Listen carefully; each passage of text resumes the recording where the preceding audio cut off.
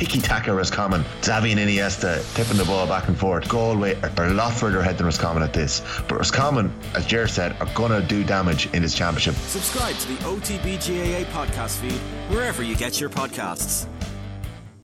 The Newsround on Off the Ball. With Gillette Labs. Get the ultimate shave or your money back. Neon Night Edition available now. This is News Talk.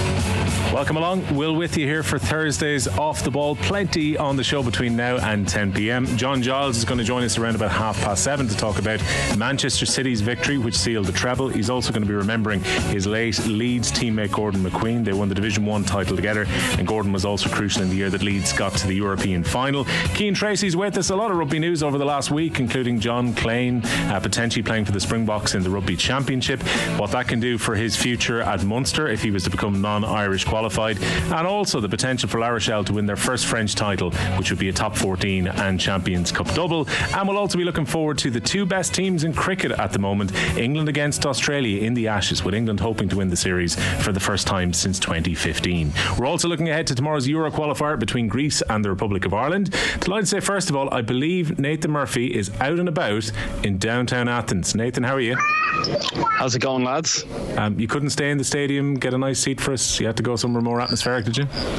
Well, exactly. I'm actually sitting right outside the stadium. They were just kicking us out of the press box, so I thought I wouldn't take my chances. And actually, I took the best option, sitting in a little cafe. It's a cracking area around the stadium here in Athens. It's a beautiful, beautiful stadium. The AEK Athens Stadium holds around 32,000. There's loads of little cafes around it, loads of little bars. There's a church there as well if you need a few last-minute prayers ahead of the game tomorrow. And it's a nice, balmy 26 degrees. Not quite as hot as maybe people were expecting.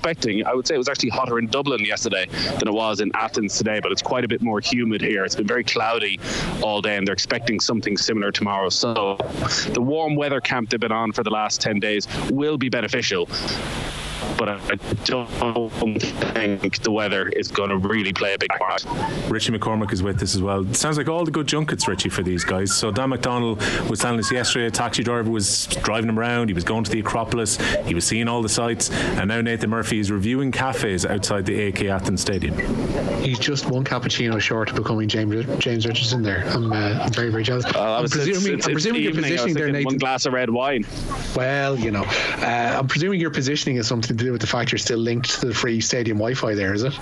I just thought of that there. I was thinking this is actually very, very clear right now. So, listen, it's something a little bit different. As you can see, there's a cafe, there's a little chocolate bar just to my right. Then there's a casino straight in, right directly behind me there is actually a casino. There's a bowling alley, there's a bar. So if you want to come early tomorrow, if you're coming to Athens for the game, get out here early, spend a bit of time out here. Have you bumped into many Irish fans so far? Because I know there was lads from Wexford and lads from Laois who've been there all week. They actually headed over, I think, on Monday or Tuesday and made a complete week out of this. Have you bumped into many Irish fans in the streets so far? Well, it's funny, I was on a 6 a.m. flight from Dublin this morning, and usually the flight the day before the Ireland game is 99.9% Irish supporters, green jerseys, the same familiar faces who are just the most dedicated bunch of supporters you could find. They travel to every single away game. This morning was kind of different. It was actually, I would say, 70% holidaymakers who were coming to Athens, flying in and then heading out to the islands. There was some Irish supporters there, but certainly not the usual, because I think a lot of them have done exactly what you said. They've come early. They're going to make a holiday out of this. They're going to make a week out of this, and they're going to be able to make themselves heard tomorrow, because there's been a bit of confusion about what sort of crowd is going to be here tomorrow night. Stephen Kenny came into his press conference just about an hour and 90 minutes ago and spoke about the cauldron-like atmosphere, and my taxi driver on the way out was talking about he's an AEK Athens fan, how much he loves this stadium and the atmosphere it's going to create tomorrow night. But it turns out actually there's only around 10,000 tickets sold, and about 3,000 of those are gone to Irish fans. That there's a real sense of doom and gloom around Greek football. They're not totally bought into what's happening right now. They've changed stadiums, so it's going to be the first ever competitive international that's played at this stadium. They played Lithuania in a scoreless draw, and there's just no great buzz around the Greek national team at the moment. So rather than actually what Stephen Kenny expected, which was to be coming into a crowd of 32,000 with a game kicking off at near 10 o'clock tomorrow night local time on a Saturday night, you think it's going to be pretty raucous, pretty rocking. Actually, it's going to be a fairly tame atmosphere, and you would expect that Irish crowd will probably be able to make it 50-50 in terms of noise and support. I wonder if that disinterest, Nathan, is somewhat down to the fact that Greece already know, because of their Nations League C campaign, there's a playoff at the end of all this. They're probably not going to qualify out of a group with the Netherlands and France in it. So in many ways they know that their route into the Euros is already kind of partly there. Or is this down to the fact that they're dissatisfied with the type of football they've been playing under Gus Poyet? Well, Gus Poyet is not here that long, and I think Gus Poyet is trying to get them through a quick period of transition, knowing that playoff is coming no matter what happens in this group. So they're in a far more favourable position than the Republic of Ireland, whereas when you look at the Nations League, and let's not get complicated with it, it's not quite as straightforward as it was the last time for Ireland in terms of the playoff. They need a few more things to go in their favour. So I've no doubt that certainly is a part of this. Gus Poyet, in his press conference, said this is a must-win for both games if they're to qualify. That if you want to finish inside the top two, you've got to probably go and beat Gibraltar twice and beat, in Greece's case, Ireland twice, or in Ireland's case, is Greece twice, if you want to have any chance of getting in ahead of, well, we'd have to say the Netherlands, because France are going to go in and win this group. So, like, their style of football, it's not what it was in 2004. They'll probably dominate possession. They'll certainly look to dominate possession tomorrow night, and to get on the ball. There is a lot of quality, a sprinkling throughout the team of well-known players. The obvious one is Kostas Tsimikas, who's going to play at left back. George Baldock, who was up for... The cafe is starting to cut off his Wi-Fi here. That's unfortunate, Richie, but we'll get Nathan back. The price you pay. That's the price you pay, Will. Well, if you're not paying enough for the cappuccino, they don't give you good Wi-Fi. I reckon someone in the stadium, Nathan doesn't tip well. Yeah, has now literally just hit the switch, and he's going to have to go on to 5G, which I'm sure is going to break him. Well, look, Richie, talk to us about the Netherlands last night, because you were watching the Nations League semi-final between Croatia and the Netherlands, which at one point, when I got home, I flicked it on. Wout Weghorst and Virgil van Dijk were up front at the same time. They were indeed. They played the whole second half of extra time with Wout Weghorst and Virgil van Dijk as their twin target men up front, and Frankie de Jong was a makeshift centre half. Now, by the time we get around to playing the Dutch, you would presume they'll have their house slightly more in order, and this is a sense of end of the season. Everybody just wants to be on holiday. This competition's not really consequential for them, yada yada yada. But this follows on from a really poor performance against France, where they conceded a half full of goals. They obviously beat Gibraltar. Didn't look good at all last night. The people might look at the Virgil van Dijk thing up front in the second half of extra time and think that was a microcosm of the game. It wasn't necessarily, but they were hoofing it long from, I think, pretty much early in the second half, and not necessarily with a big man up front. It's a pretty directionless Dutch side at the moment, and I don't know, watching them last night, there is a sense that you could go, I'm not saying we could beat them home and away, but there's definitely a sense that we could go unbeaten against them across our two games if we do have ourselves together, and if we put our best foot forward in both games, and basically have one of those minute 1 to minute 90 performances where everything does go right for us. You could go unbeaten against them, because under Ronald Koeman, they're not going anywhere.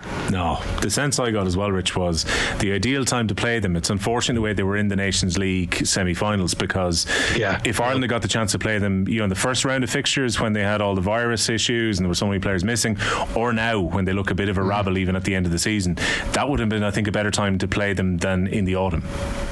Yeah, no, it definitely would. Getting them now would have been absolutely ideal, and they will, I think there's a third place playoff in this competition on Sunday afternoon, where they're going to play the losers of tonight's semi-final, and they will have zero interest in that. And who knows, maybe the heat will start turning up on Gus Poyet, I was going to say Gus Hiddink, but on Ronald Koeman again, and they might have a change of manager. I would doubt it, but they are still a team that, Virgil van Dijk for Holland, he's been called out in the recent past by Ruud Gullit and Marco van Basten about his performances in an orange / last night blue jersey, and they haven't been good. They just haven't. They've kind of taken the worst elements of what he's done for Liverpool in the past 12 months and seen like they've been magnified almost in a Dutch jersey. They're gettable.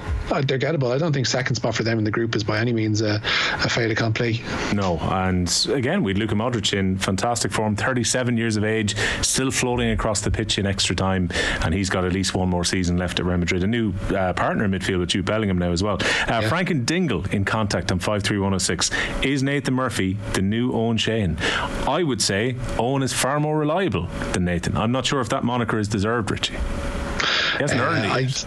Yeah, no, there's less of a wild card element, I think, to Nathan, and the content that might come back from Athens over the course of the next 36 hours, to say the least. And plus, I don't think he's going to be on the local version of the Greek, Athens local news, looking for his Uber and opining on the state of Greek football at 3 a.m. Don't rule it out just yet. The Newsround, by the way, is in association with Gillette Labs. Get the ultimate shaver, your money back. Neon Night Edition is available now. We will get Nathan back eventually. The tip will be, switch off the stadium Wi-Fi at this stage, Nathan, and he might rejoin us. He will be back later in the show with Gavin Cooney from the stadium as well to look forward to tomorrow's game. But the Republic of Ireland squad training in the Greek capital today?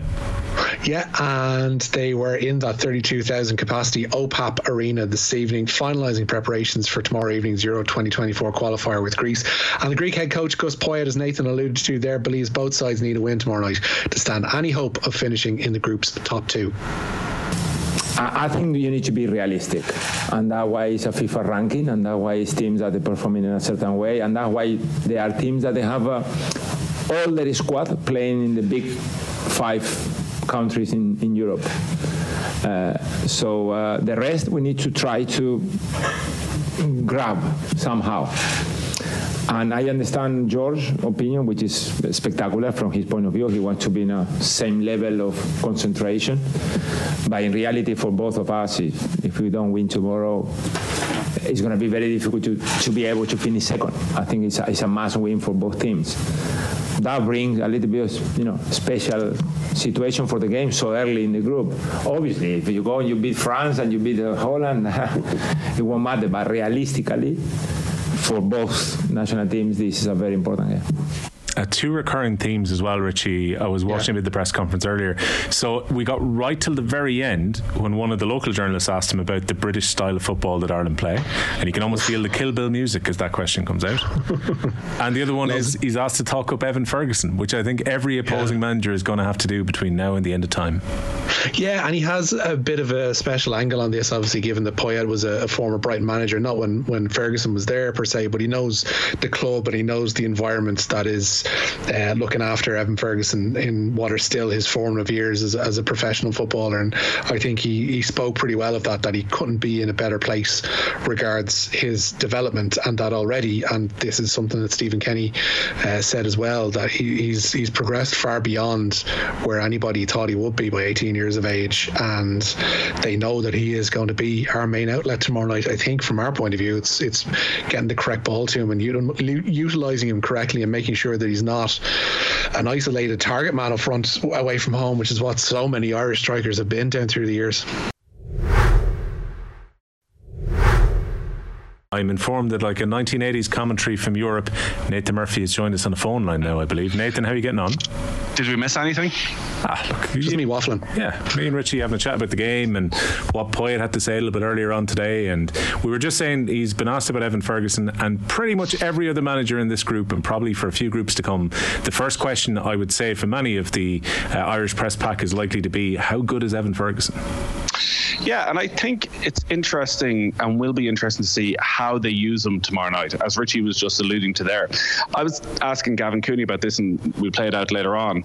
Is Evan Ferguson already at a level that Stephen Kenny, having had 2 weeks with this group consistently on the training ground, that actually he's building his attacking system now around Evan Ferguson? So we sort of know the way Ireland have played, and it has depended on personnel, whether he's gone with Obafemi and Parrott, or as he did the last time with Ogbene and Knight off Evan Ferguson. Is Ferguson now at a stage already in this Irish team, in his third cap, where he's looking at that front three and going, well, which two of you are going to bring the best out of him, and which two of you are going to link up with him well enough that we can get him into positions that he can be dangerous, that he can score goals in? This is going to be very different, you would expect. As much as Greece will want to get on the ball, they're not going to dominate possession anywhere near to the extent that they did like France. And Gus Poyet alluded to that as well, said it's going to be a very different Ireland that we see. So go. There will be more opportunities. There will be more chances for Ferguson to actually get in on the shoulder of the defenders, not just dropping deep, adding himself into the midfield, and then show the skill set that he showed for Brighton. He scored such a wide variety of goals. Can no doubt if he's playing on the left, can Doherty on the right get the crosses in. We know how lethal he is in the air. There's so many opportunities to bring him into the game, and I think Kenny would be very well served setting up that front three in a way that means Ferguson doesn't have to do as much of the donkey work, and they can actually get on the front foot and be creative and have a few chances, take a few shots, get himself in positions for set pieces, for headers, for all of that sort of stuff, and just kick on to another level with the international team as well, because it's all there from midfields. What do you reckon, Rich? I mean, this is the one big selection call for tomorrow night, really, is who supports him, and whether that, there's probably a load of different options. There's Obafemi's pace, there's maybe Adam Ida's another player to stick the ball, potentially Will Smallbone could play just indirectly behind Evan Ferguson. What way do you think Stephen Kenny's going to go?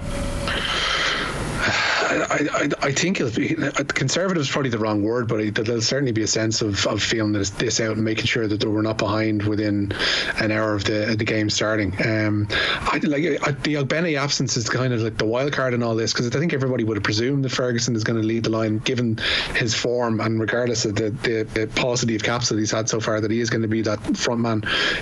It's Ogbene not being there is the real surprise here, and Obafemi's struggle for form, I guess, over the last 12 months or 9 months of the season, because obviously he had his own misfortunes at Swansea and fell out of favour and was looking for a move away. I personally, I'd love to see Will Smallbone given another chance, but I don't know if tomorrow night's the environment for him. Similarly, Mikey Johnson's probably someone that will come off the bench. I think he'll probably stick with what he knows. I think it is the one area going to be crucial, and it is the one area, Richie, isn't it? That attacking side of it, that he's just had no consistency with it all. Like Adam Ida was the one, and Adam Ida hasn't featured for the last 18 months because of injury. Now, I think he trained and he was training fully there in the last hour, and he should be fine.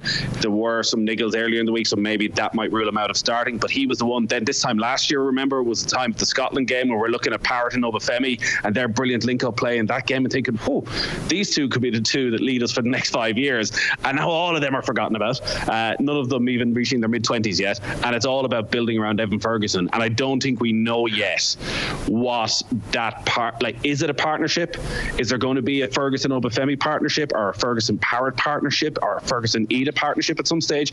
Or is it actually going to be those three maybe losing out a little bit because he goes with two more attacking midfielders rather than another striker alongside Ferguson? You'd think away from home that probably is that little bit more likely tomorrow, that it is a extra Mikey Johnson who brings that bit of trickery to it, or maybe a Will Smallbone who can drop that little bit deeper as well.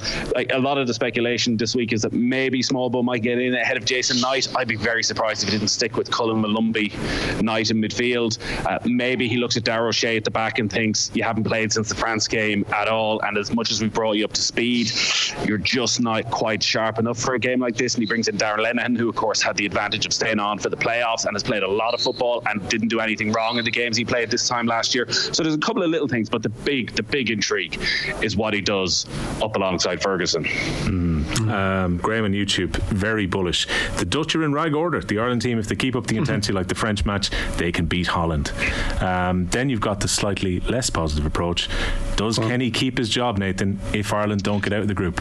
Here we are, the referendum 24 hours out of every game we play. So, this game keeps being built up as a decisive game, but is it decisive in terms of his future? I don't think, unless Ireland were to be on the receiving end of a severe beating tomorrow night, that they would change Kenny right now. I think tomorrow night is probably the most important game in terms of the public opinion on this, that France, again, is another step forward. Even with the defeat, Ireland played well, were organised, had their moments, were very unlucky not to get the draw, but they've had those moments time and time again